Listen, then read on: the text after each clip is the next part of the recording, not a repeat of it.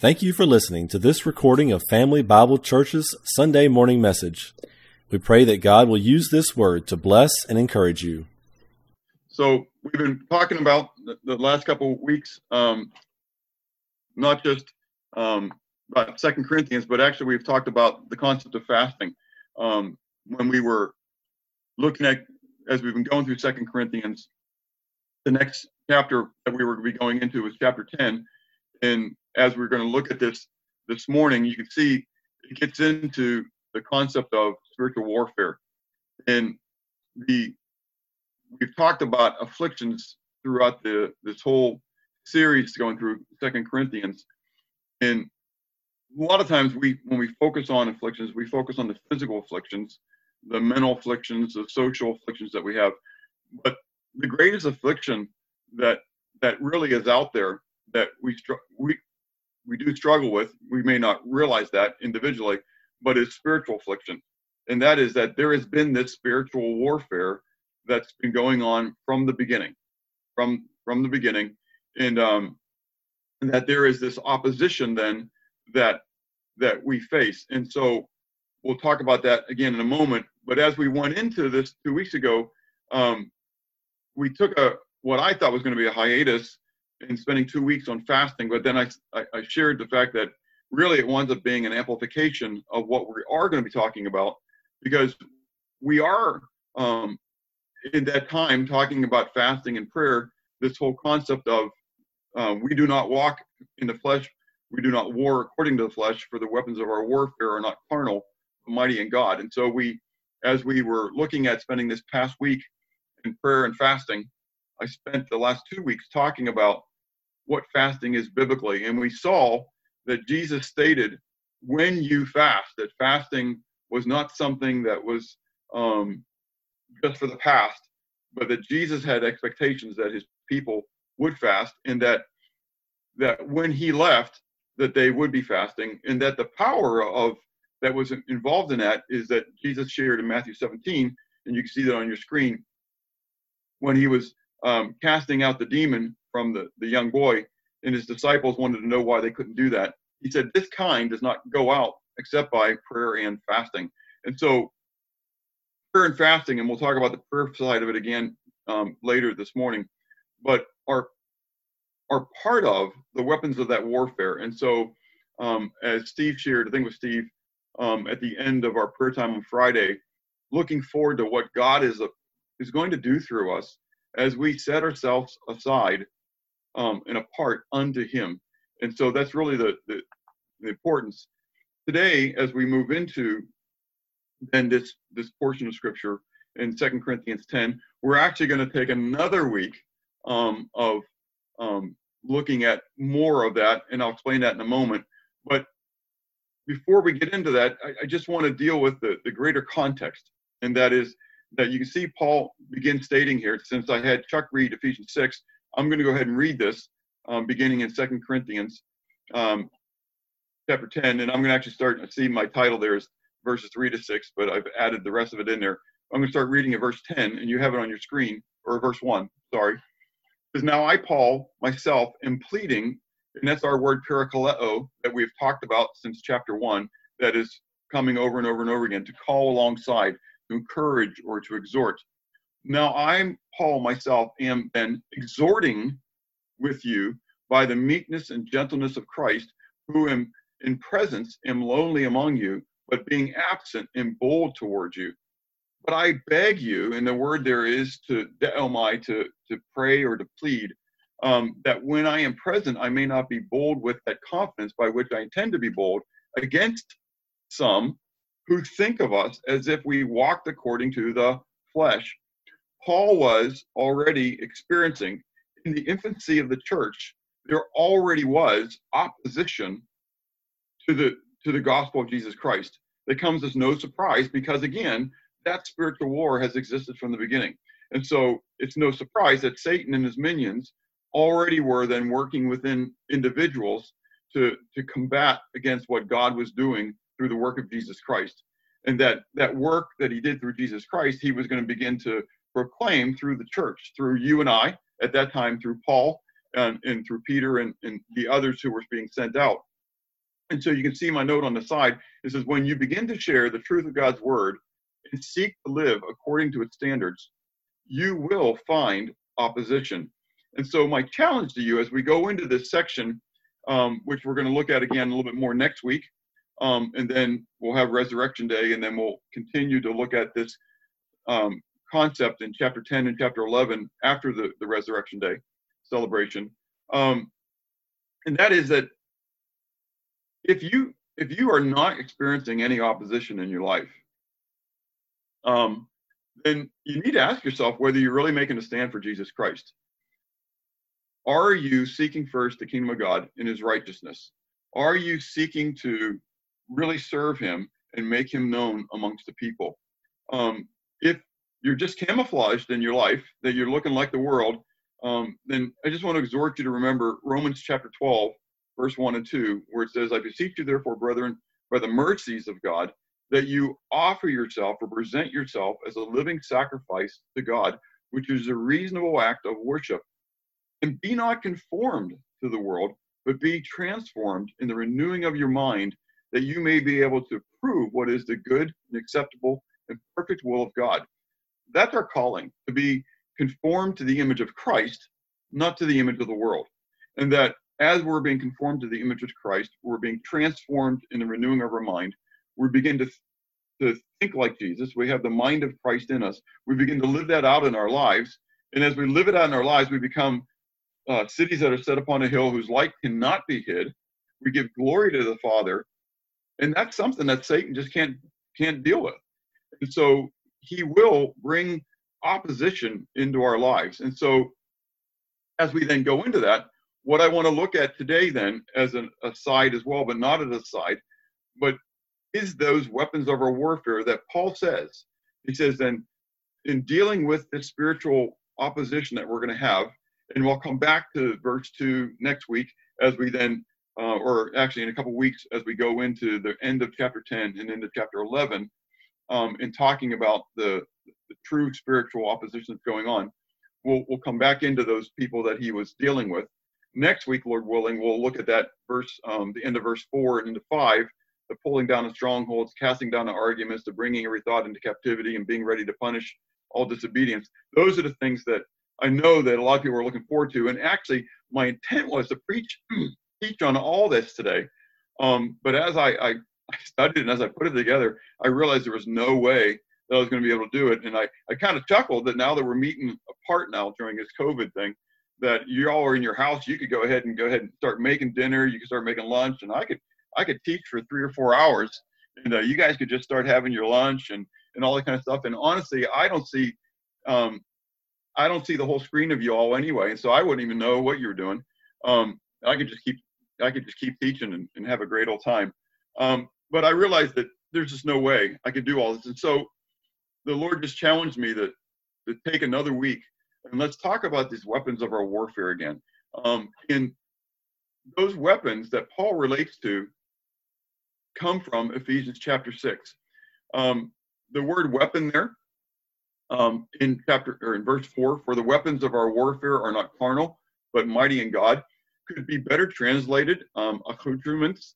The idea is that they are the pieces that go along with the armor, and so with our warfare. So the things that go along with what we do in this spiritual war that are mighty in God. And so I think, again, that comes from Ephesians chapter 6, which Chuck just read for us. And so what I want to do is to be able to go through each one of those accoutrements that we see there. And the first and foremost that we see is that we're told to put on the belt of truth. Now, before we get into the details of truth of it, I just want to talk about the importance of the belt really briefly. And I got to be brief, even though we're just doing this armor of God. I got to be brief just because of how many pieces there are. But everything, it's not necessarily like the picture that I put up there of the belt, but clearly in the military perspective, it was like the web gear concept where everything was tied to the belt, tied down into the belt. And if the belt was loosened, then everything else flipped around and it wasn't able to do its job like it was intended to do.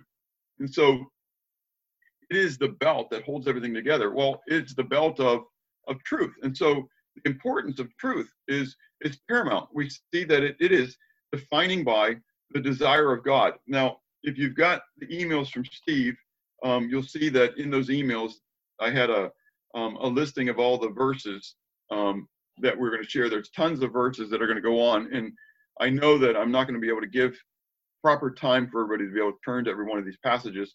So hopefully you took the time to print that out. You have it in front of you. If not, maybe you can pull it up as a PDF or whatever. But I'm going to go ahead and just read some of these as we go along to bring them to our mind. And you can, again, they're on the sermon note sheets. Please check me out. Look at them in context. God's desire, I talk about this a lot because this to me is so important for me as we face a lot of doctrinal battles with what the will of God is. But this word desire is the word thelao, which can be translated will as well. And it says, for this is good and acceptable in the sight of God our Savior, who desires or wills all men to be saved and to come to the knowledge of the truth. It's God's desire. God wants every single individual to come to the knowledge of the truth. So you and I have got to be wearing that. I mean, it has got to be that thing which is crucial to us, and we'll talk about that in a moment, because it's also then the part of the plan of God, where God then brings it into, gives it to us through his word. So if God's desire is for all men to be saved and come to the knowledge of the truth, how does he then give them the opportunity to know it? Well, John 17, Jesus says in his high priestly prayer for the disciples, it says in his prayer to the Father, he says, they are not of the world, just as I am not of the world. Sanctify them by your truth.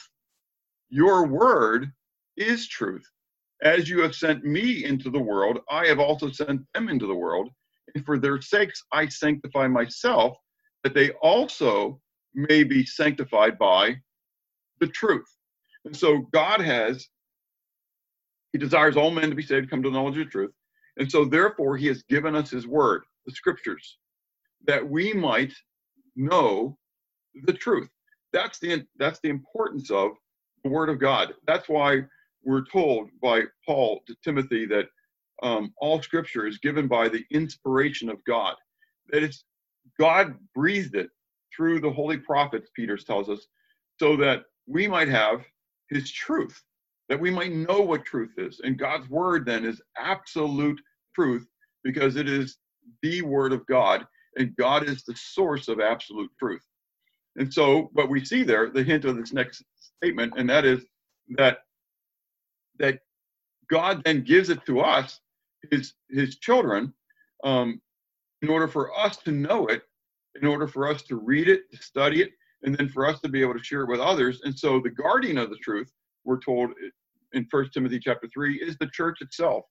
That these things I write to you, though I hope to come to you shortly, but if I'm delayed, I write so that you may know how you ought to conduct yourself in the house of God, which is the church of the living God, the pillar in the ground of the truth. It's not that the church then comes up with a truth that is apart from God's truth. We are the guardian, if you would, the pillar and ground of God's truth, that God has entrusted his word to the church for us to be able to give to those that we come in contact with. Jesus stated in John 8 that he says, to those Jews who believed on him, if you are my disciples indeed, you will abide in my word, and you'll know the truth indeed, and the truth will set you free. And so that if we are really his disciples, then we will abide in his word, and we will know the truth. And we will become then, as you see on the screen, the dispensers of truth. And so in Ephesians 4:11-16, it begins with the fact that God gave specific gifts to the churches, apostles, prophets, evangelists, pastors, and teachers, and that he gave those gifts to the church, not for them to do the work of the ministry, but if you look at the passage, it says that he gave these to the church for the equipping of the saints for the work of the ministry. And the word that's the second word for there, and that says for the equipping of the saints, should be then into. Ace is the Greek word ace, means into, not for, but into the work of the ministry. And the God's gifts to the church. So I, as a pastor teacher, God, and I really believe this, that God's purpose for me is to equip the saints in order to do the work of the ministry. And then he goes on talking about what part of that is, but he goes on in verse 13, till we all come to the unity of the faith, of the knowledge of the Son of God, to a perfect man, to the measure of the stature of the fullness of Christ, that we should be no longer, which means that we had been, children tossed to and fro, carried about with every wind of doctrine, by the trickery of men, and the cunning craftiness of deceitful plotting, but speaking the truth in love, may grow up in all things into him who is the head, that is Christ, from whom the whole body, joined and knit together by what every joint supplies, according to the effective working by which every part does its share, causes growth of the body for the edifying of itself in love. And so God's desire then is that he gave the church, who is to be the pillar and ground of the truth, the guardian of the truth, he gave them apostles and prophets and evangelists and pastors and teachers in order that they might equip the saints so that then the saints could do the work of the ministry. And one of that work of the ministry is as well being the guardian of the truth, that we no longer would be tossed to and fro with every wind of doctrine, which deceivers are out there seeking to do, to deceive the church. We'll talk about that again in a couple of weeks when we get to the end of chapter 10 and chapter 11, because we're told in the Word of God that Satan has his workers that are out there, and that the church, or at least those who proclaim to be the church, can be deceived. We're told by Jesus that as we come into these end times, he says that because lawlessness would abound, the love of many would wax cold, and that the false prophets and the false messiahs, antichrists that will be coming, they'll be able to do such incredible wonders that if it was possible, they would be able to deceive even the very elect. So I got to move on with this, but the importance of truth is really, really critical. That's why then in verse 25, it goes on for each one of us, is let each of you speak truth with his neighbor, for we are members one of another. And so as we come within to the body of Christ, the challenge for us is that we not just speak truth to the world in love, but we speak truth to one another in love. And sometimes it's really hard for us to hear the truth. We don't like hearing the truth. It kind of goes against the grain of our pride. And so we enjoy truth when we agree with the truth, but when it's something that goes against us, that really pricks us. And so I want to challenge you in prayer, praying to Christ, that you ask him to help you to really become a man or a woman of truth, and that you would be willing to accept truth spoken to you, not just spoken by you. After then, the belt of truth, we're told about this breastplate of righteousness, which is tied down as well. And what we see very clearly right off the bat, that in this righteousness, since we've just come through 2 Corinthians chapter 5 about 2 months ago, a month and a half, 2 months ago now, that it's not our righteousness. Because as Isaiah said, our righteousness is like a filthy rag. And so Paul talks in Philippians chapter 3 of this pursuit that he has to know Christ. But that pursuit to know Christ is really built upon the fact that he's realized that everything that he's done, all the acts of his own self-righteousness, were worthless. He said they accounted for dung.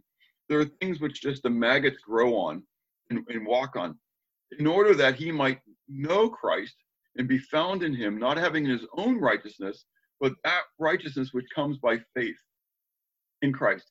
And so our righteousness is totally inadequate. But glory be to God, it's that we have the righteousness of Christ that's imputed or given to us.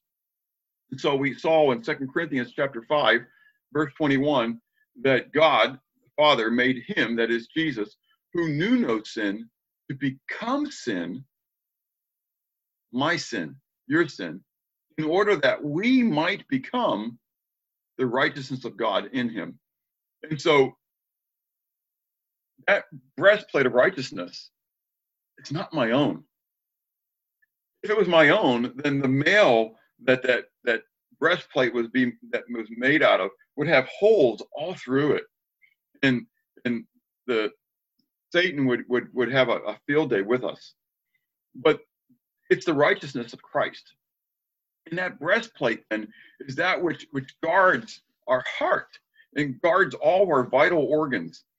And so, if you're standing, trusting, if you're relying today upon your own righteousness, if you think that when you get to the great white throne judgment of God, that you can get to heaven because of you went to church, you read the Bible, your mom and dad went to church, your grandpappy was a Baptist preacher or whatever, and I'm saying that tongue in cheek, but you get what I'm saying, that if there's any of these things that you think that you can rely upon, then sadly, you're in for a rude awakening, because the Bible says, James chapter 2, verse 10, that even if you keep the whole law and yet you stumble at one point, you are guilty of it all. There is no flesh is going to be justified. No individual is going to be justified in and of their own works. Rather, we're told in Revelation chapter 20 that only those whose names are written in the Lamb's Book of Life, who received the free gift of salvation through him, are going to be enter in. And so I know when I got saved, prior to that, I was challenged about whether I was going to heaven. And I said, of course I am. And when the individual then asked me why, I gave them the full works answer. My dad was the treasurer of the church. I was active in the youth group. I was able to be in as an usher, and I. It was all about me. It's not about me now. It's all about Jesus and what he's done for me. And I praise God for that. That leads then into the next part of the armor of God, and that is the footwear of the gospel, having your feet shod with the preparation of the gospel of peace. And so the illustration of scriptures that are being referred to here are very important. So in Romans chapter 10, we're told, says, for whoever calls on the name of the Lord shall be saved. How then shall they call on him in whom they have not believed? And how shall they believe in him of whom they have not heard? And how shall they hear without a preacher? And how shall they preach unless they are sent? As it is written, how beautiful are the feet of those who preach the gospel of peace, who bring glad tidings of good things. How shall they preach unless they are sent? We'll talk about that in a moment. But how beautiful then are the feet of those who preach the gospel of peace. And so that illustration comes from the book of Isaiah, where we're told the same things, that how beautiful are the feet of those who proclaim the good news. 2 Corinthians 5, just prior to the verse we quoted a moment ago, tells us that we are, as we saw again a couple months ago, we are the ambassadors of Christ, that we are ambassadors of reconciliation, again, to proclaim, to teach the world the gospel of peace, that God wants to bring. This is his truth that he wants them to know, that God desires reconciliation. He wants there to be a peace between him and them. He is not against people. People say, why is God against us? Why is he doing this to us? God's not doing this to us. We do this to ourselves. And it's because of our sin that this comes upon us, the sin of the world and the sin of the individuals. But rather, God desires there to be peace, and he desires for reconciliation. That's the truth that he wants the people to know. And so he then instructs us, that's the second part of that, how beautiful are the feet of those who preach the gospel of peace, who bring glad tidings of good things. And so how shall they preach unless they are sent? And so the reality is, Jesus said to his disciples in the upper room that evening when he came to him, he said, as the Father sent me, so send I you. And then in Matthew 28, then, the Great Commission, Jesus says to them, go and teach all nations, make disciples of all nations. And the word go is an aorist participle, I believe, better translated, because again, not getting into all the concepts of that participle, but the action of the participle, actually, if it's an aorist, then that means that the action of the participle actually occurs prior to the action of the leading verb. The leading verb in that Great Commission is make disciples. It's a present tense. The only verb that's in there is in that verse is make disciples. And then he gives us three participles to explain how we are to make disciples. We are to go. We are to baptize in the name of the Father, Son, and the Holy Spirit. And then we are to teach them the things that Jesus has taught us. But again, the word go is an aorist participle, not a present participle. And so the point is that Jesus says, having been sent, make disciples. He already sent the disciples, but they decided to go fishing. And so what about us? Jesus, when he came, told Peter, follow me, and I will make you fishers of men. They were fishers of fish, but Jesus wanted them to become fishers of men. He was sending them forth with the gospel of peace, his truth. The fact is that it's going to be the righteousness of Christ and not our own. But they went fishing instead. Jesus had to call them back to what he had sent them to do. What about you? What about me? Are we honestly going forth with the gospel to tell people about it?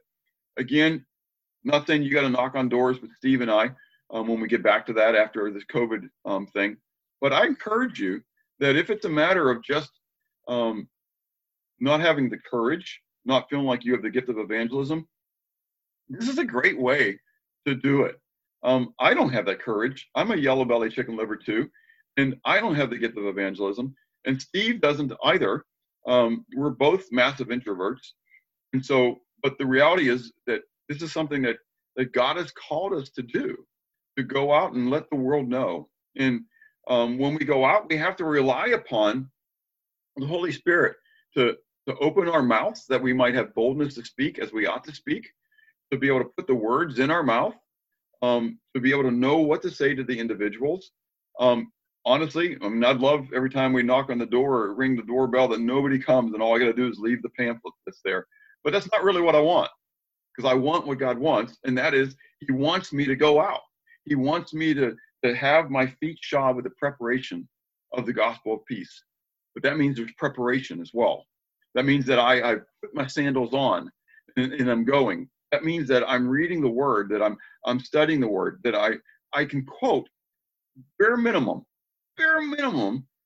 Romans 6:23. The wages of sin is death, but the gift of God is eternal life through Jesus Christ our Lord. If you can quote that verse, you know the gospel of Jesus Christ. You know the truth. You know his desire of reconciliation. It all comes down to that. You're dead in your sins. You're separated from God, but God has given the free gift of eternal life through Jesus Christ. How exciting. How cool is that? So I want to encourage you, putting on the armor of God, belt of truth, breastplate of righteousness, feet shod with the preparation of the gospel of peace. That leads then into this shield of faith.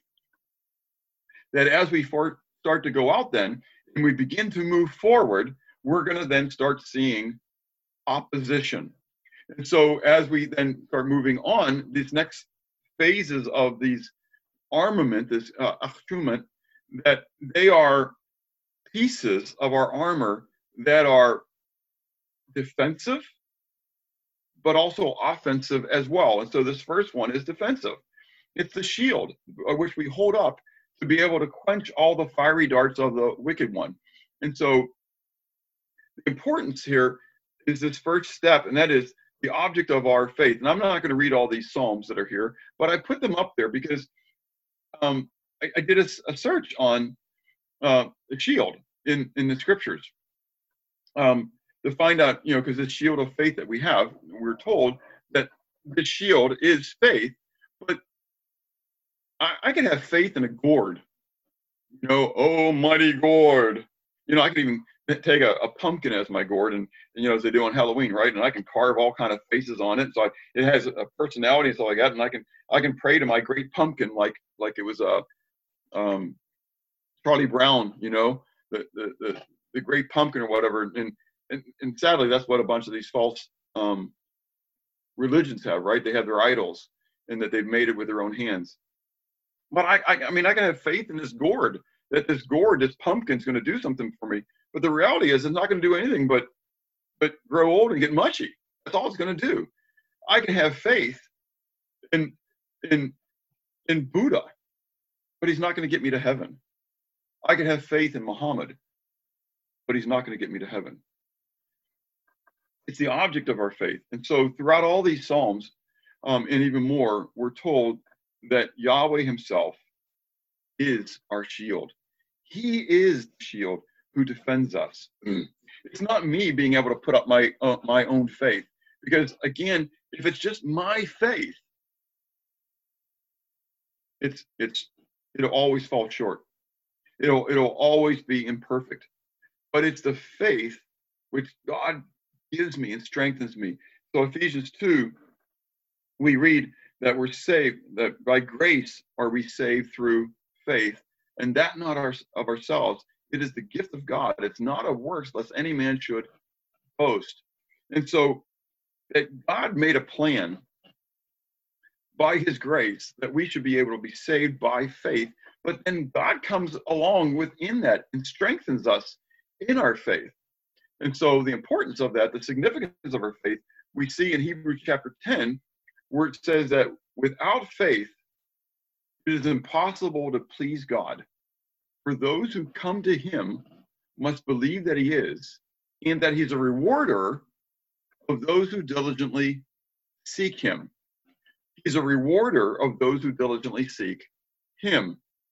And so if, you know, I have this basic salvation faith, you know, I get saved, but then also I start looking at myself again, that's going back to self-righteousness. And everything is all about me again. I start to build my own truth. And that's sadly what many churches have done. They have this initial truth of God's word, but then they build on it. And that's exactly what the Pharisees did. Jesus called them whitewashed sepulchres. And that they held up their own traditions and their own teachings above the word of God. And so they were then looking to their own righteousness. And that's the same thing. And so then when they held up their shield, if you would, their shield really wasn't God himself. Their shield really wasn't the word of God, but rather it was their own truth. It was really their own self. And so we have got to be seeking Yahweh passionately, diligently. He then is a rewarder of those who diligently seek him. And so we want him to answer our prayers. And so I've been going through the book of Jeremiah, and it's just, again, for my own quiet time, not because I'm teaching on it. We taught on it over the past couple of years, but I'm at that point, I'm going through my quiet time now, and I'm just, again, thoroughly enjoying it. And sadly, there's that one portion where God tells Jeremiah, stop praying for them. I'm not going to hear your prayers anymore. They're done. And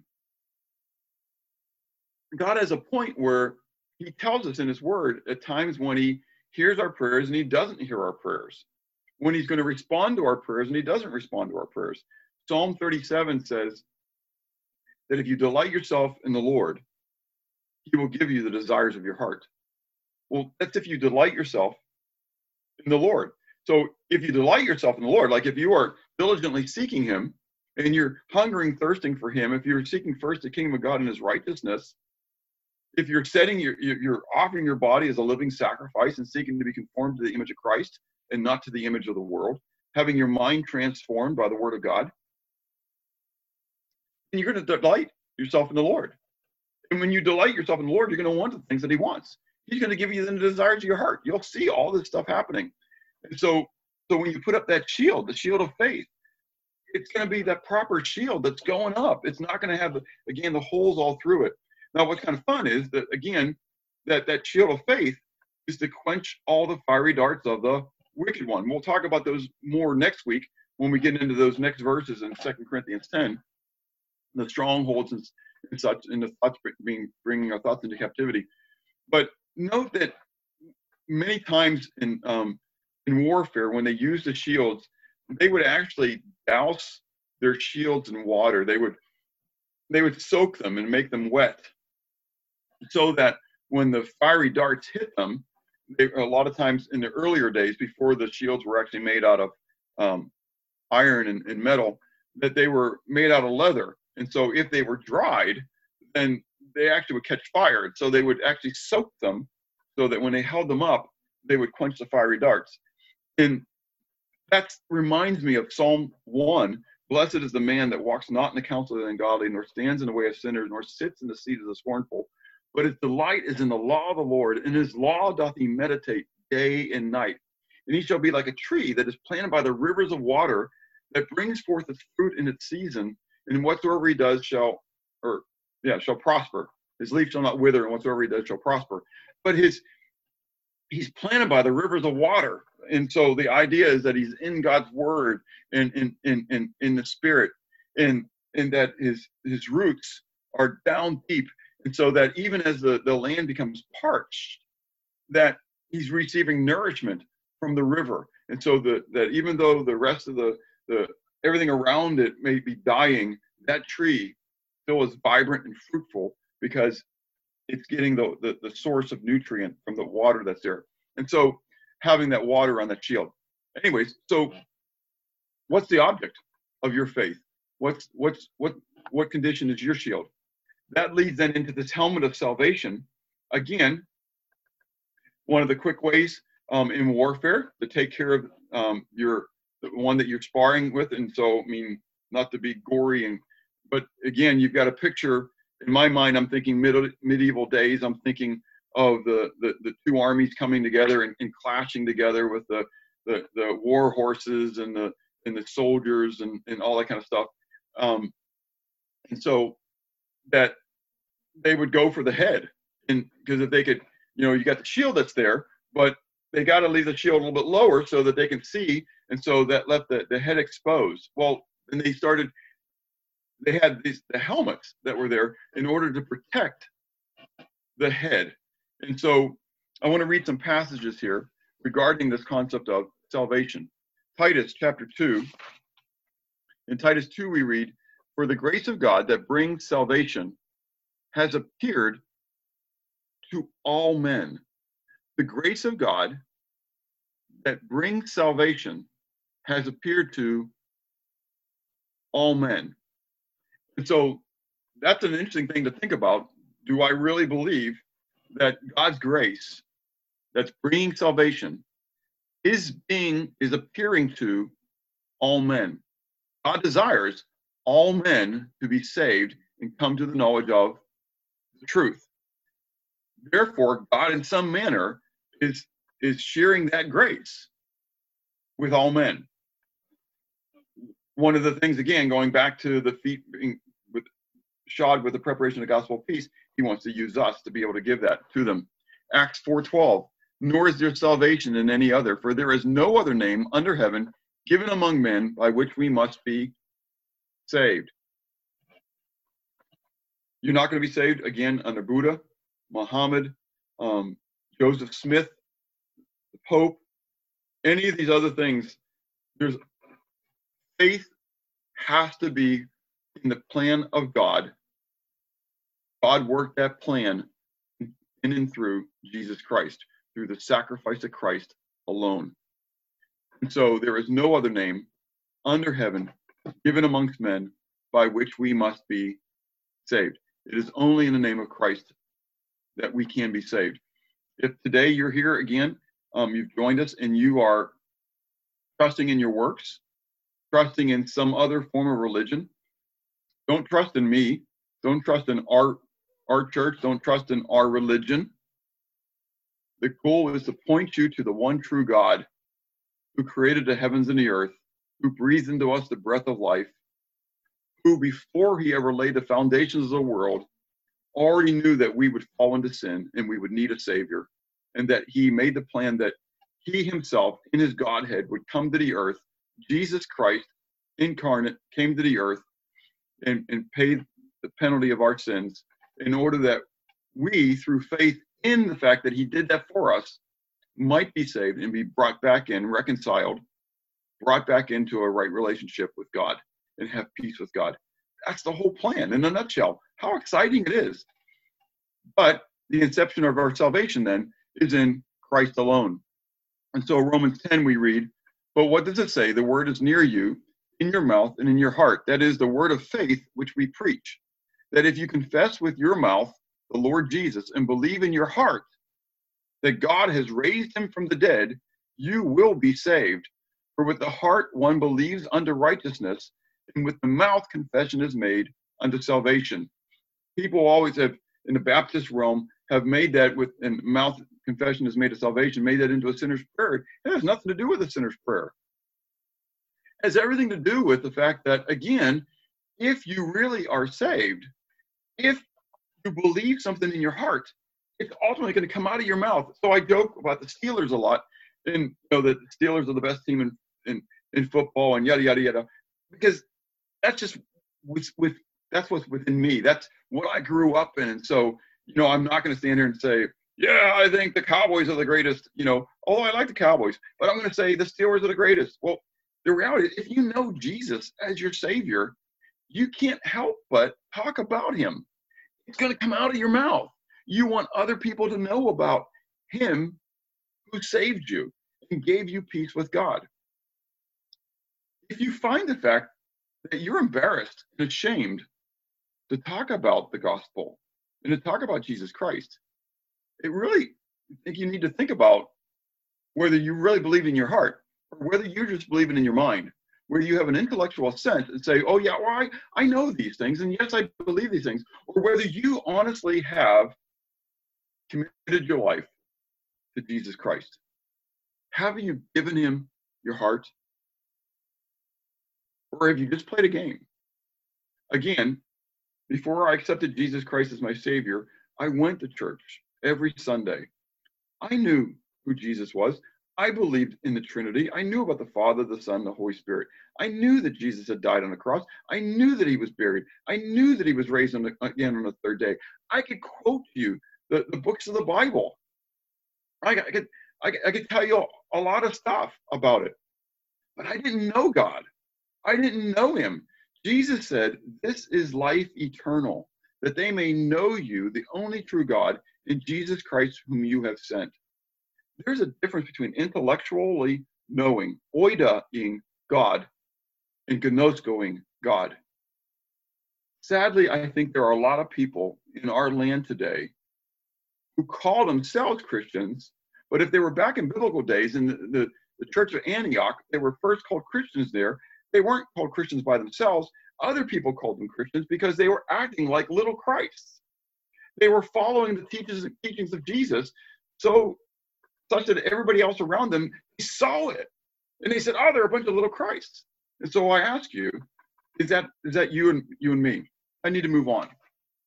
The inception of our salvation is there. The duration of our salvation, it is forever, eternally. You can read these passages, but we're told in Ephesians chapter 1 that after you're saved, after you're really born again, that you are given the gift of the Holy Spirit to live inside of you, and that he is the guarantee of the purchased possession unto the day of Christ. There is nothing that can separate you from the love of Christ. Famine, peril, pestilence, things above, things below, height, depth, it doesn't matter. In all these things, we are more than conquerors. You cannot lose your salvation. That moves then into the sword of the Spirit, which is the word of God. Clearly, we know Hebrews chapter 4, verse 12, it says, the word of God is living and powerful and sharper than any two-edged sword. And it is able to discern, I'm going to mess this up, so I'm going to read it. Piercing even to the division of the soul and spirit and joints and marrow, and is a discerner of the thoughts and intents of the heart. The word of God is like that. It's a two-edged sword, two-edged. So not just one side sharpened and another side blunted, but it cuts both ways. It's more like a scalpel, if you would, that it does things. And so in those passages of Revelation, we're told about Jesus, and out of his mouth comes a sharp two-edged sword. Why? Because when Jesus proclaimed, he proclaimed the word of God. And we see that in Matthew chapter 4, when he was tempted of Satan in the wilderness. Every time Satan tempted him, Jesus responded with the word of God. It is recorded in the word of God says. He always, scripture states, this is how Jesus came back. Acts chapter 6, the apostles said, it's not proper for us to leave the word of God in order to wait on tables. There was a lot of things going on, and the church was growing, and they were being overtasked. And that's when the deacons became in office, because there was a need for the apostles, the elders, to stay in studying the word of God. The sword of the Spirit, then, we're told the sword of the Spirit is the word of God. But what I want to focus on here, that as that's the sword of the Spirit is the word of God, it still is the sword of the Spirit. And so Jesus promised in these passages that are down there that it was profitable for us, for him to leave, because if he left, he would send them the Holy Spirit. And the job of the Holy Spirit was going to be to remind us of his teachings, but also to convict the world of righteousness, judgment, and sin, and to lead us into all truth. And so he told the apostles, the disciples, he says, don't worry about in that day when they persecute you and when you're called upon to give an answer, don't worry about what you're going to say, because the Holy Spirit will put it in you. And so if you are spending time in God's word, if you're reading, studying, meditating upon it, memorizing it, the Holy Spirit will bring that and bring it out in you. And so 1 Peter 3, we'll talk about this more again next week. But kids, if you're here, you're paying attention to Kids Club, that's our key verse, right? To sanctify the Lord God in our hearts, and always be ready to give a defense, give an answer to everyone who asks you a reason for the hope that's within you. That we ought to be prepared, having the sword ready to be able to share. That's both, again, next week we'll talk about it defensively as we defend the truth of God's word, but it's also then offensive as well as we go forth with the word of God and we give it to others, having the feet, having our feet shod with the preparation of the gospel of peace. Sorry about that. But we move into this final part that, again, we spent 2 weeks talking about, but I want to just, again, briefly bring up, because so many times the power of prayer is neglected when we talk about the armor of God. But having done all these things, we're told, having put all these things on, we're supposed to pray. And we're supposed to pray, look what it says in verse 18, praying always with all prayer and supplication of spirit. The timing of prayer, we're told to pray without ceasing. Paul tells Timothy that he prays for him night and day. We are supposed to be praying for one another unceasingly all the time with intensity of prayer. Colossians 4 says, continue earnestly in prayer, being vigilant in it with thanksgiving. Being earnest and being vigilant. So I want to ask you, we just came through a week of prayer. Did you spend time this week earnestly, vigilantly in prayer for one another, for our assembly? You can read these other passages, but Matthew 26, that's the portion where Jesus is in the garden, and he's telling the disciples, watch therefore and pray lest you fall into temptation. We set aside a week for prayer and fasting. We got social isolationism going on. So it's not like where everybody's quarantined themselves. It's not like we had a whole lot of other things going on with our life. It's like I tell the guys when we go to Canada. When we went there was no cell phones, nothing. We went up by a train in the early days, and then when we got into the base camp, got on a boat, went 26 more miles upriver. There was nothing there, nothing. And my first message to the guys always was, if you can't find time for God here, it has nothing to do with your schedule. We like to blame our schedule. We get busy. But honestly, this week, you probably had a lot of time on your hands. How much time did you spend